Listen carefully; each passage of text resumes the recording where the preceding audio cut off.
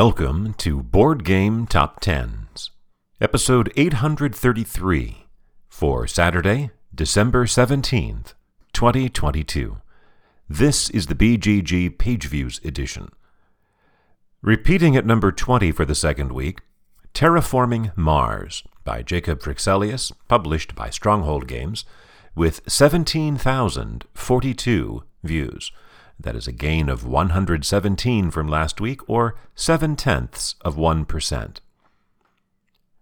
Tumbling 15 down to 19, My Lil Everdell by James A. Wilson and Clarissa A. Wilson, published by Starling Games, with 17,192, 150 more than Terraforming Mars, a decline of 57%. After getting back into the top 10 last week, at number 10, this week down 8 to 18, Flamecraft by Manny Vega, published by Cardboard Alchemy, with 18,128, 936 more than My Lil Everdell, a decline of 19%.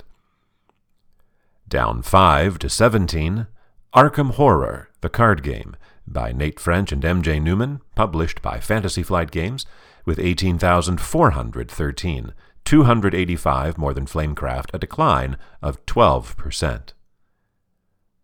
Up 1 to 16, Wingspan by Elizabeth Hargrave, published by Stonemaier Games, with 18,639, 226 more than Arkham Horror, a gain of 4.5%. Back down 1 to 15, where it was 2 weeks ago, Gloomhaven by Isaac Childress, published by Cephalofair Games, with 18,872, 233 more than Wingspan, a decline of 3.5%. Switching places with Gloomhaven, moving up 1 to 14, Weather Machine by Vital Lacerda, published by Eagle Gryphon Games, with 19,794, 922 more than Gloomhaven, a gain of 7.5%. Repeating at number 13, Everdell by James A. Wilson, published by Starling Games, with 19,959, 165 more than Weather Machine, and a gain of just 35 views, 0.2%. Or I suppose you could say 1/5%. Losing one position for the second week in a row. It's actually been on a decline for the last few weeks, from 10 to 11 to 12, Spirit Island by R. Eric Royce, published by Greater Than Games, with 20,120, 161 more than Everdell, a decline of 4%. And ending an 8-week run back in the top 10, sliding from 8 to 11, Endless Winter by Stan Kordonski, published by Fantasia Games, with 20,269. 149 more than Spirit Island, a decline of 18%.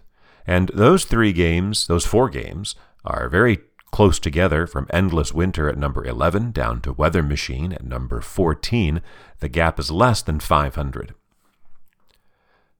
There are 4 new entries in the top 10. We've already heard from 3 that have left, from 8 to 11, Endless Winter, from 10 to 18, Flamecraft, from 4 to 19, My Lil Everdell, also from 7 to 33, Undaunted Stalingrad.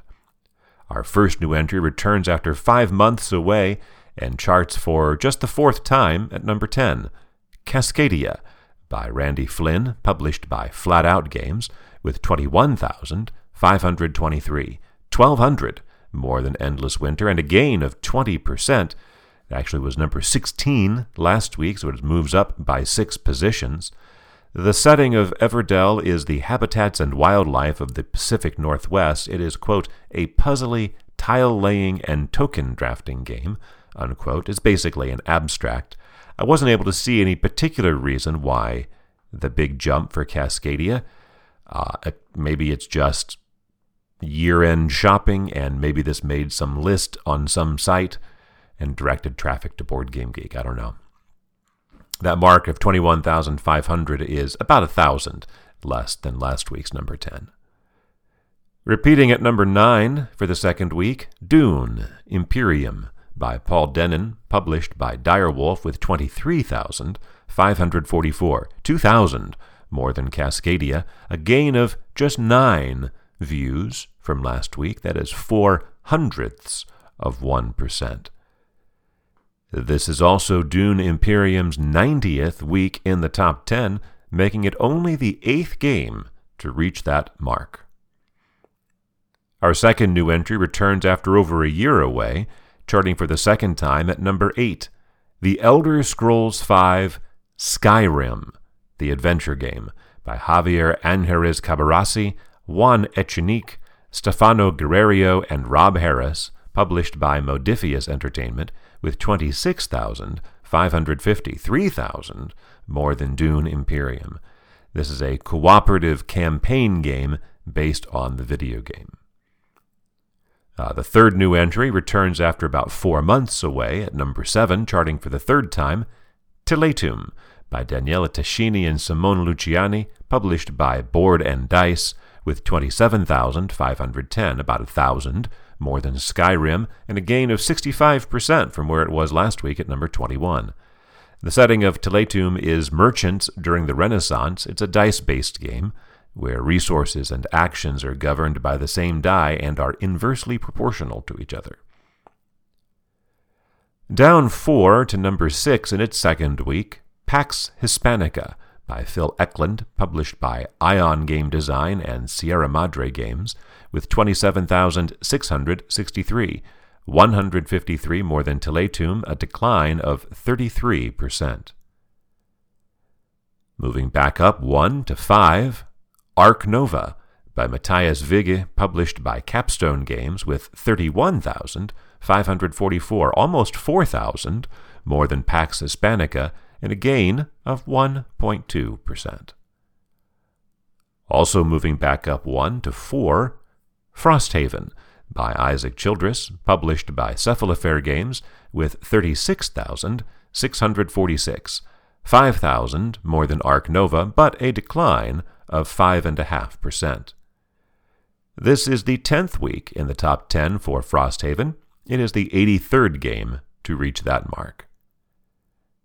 Our highest new entry debuts at number 3, Soul, by Ryan and Sean Spangler, published by Elephant Laboratories, with 39,088, 2,400 more than Frosthaven.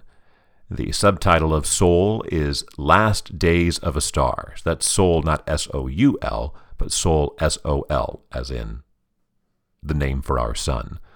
The Board Game Geek blurb says, quote, harness the energy of a dying sun to escape the solar system before it's too late, unquote. The designers say that, or the publishers say that instability effects ensure that every session is unique.